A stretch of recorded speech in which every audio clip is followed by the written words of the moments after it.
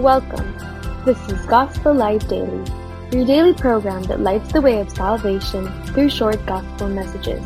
It's a good day because we have good news for you.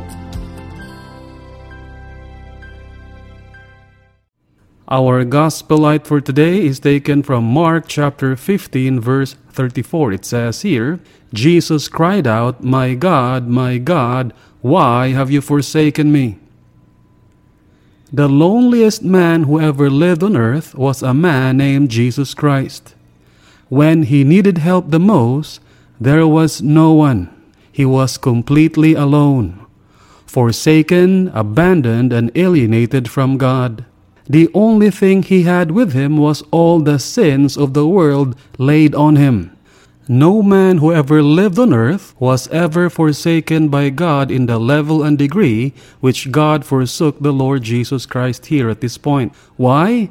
God forsook him so that you would not be forsaken. Make good use of what he did for you at the cross. Don't waste it. Trust in his death on the cross for your sins and enjoy eternal union with God. And this has been Gospel Light Daily. We pray that God who commanded, "Let there be light," has shone in your hearts.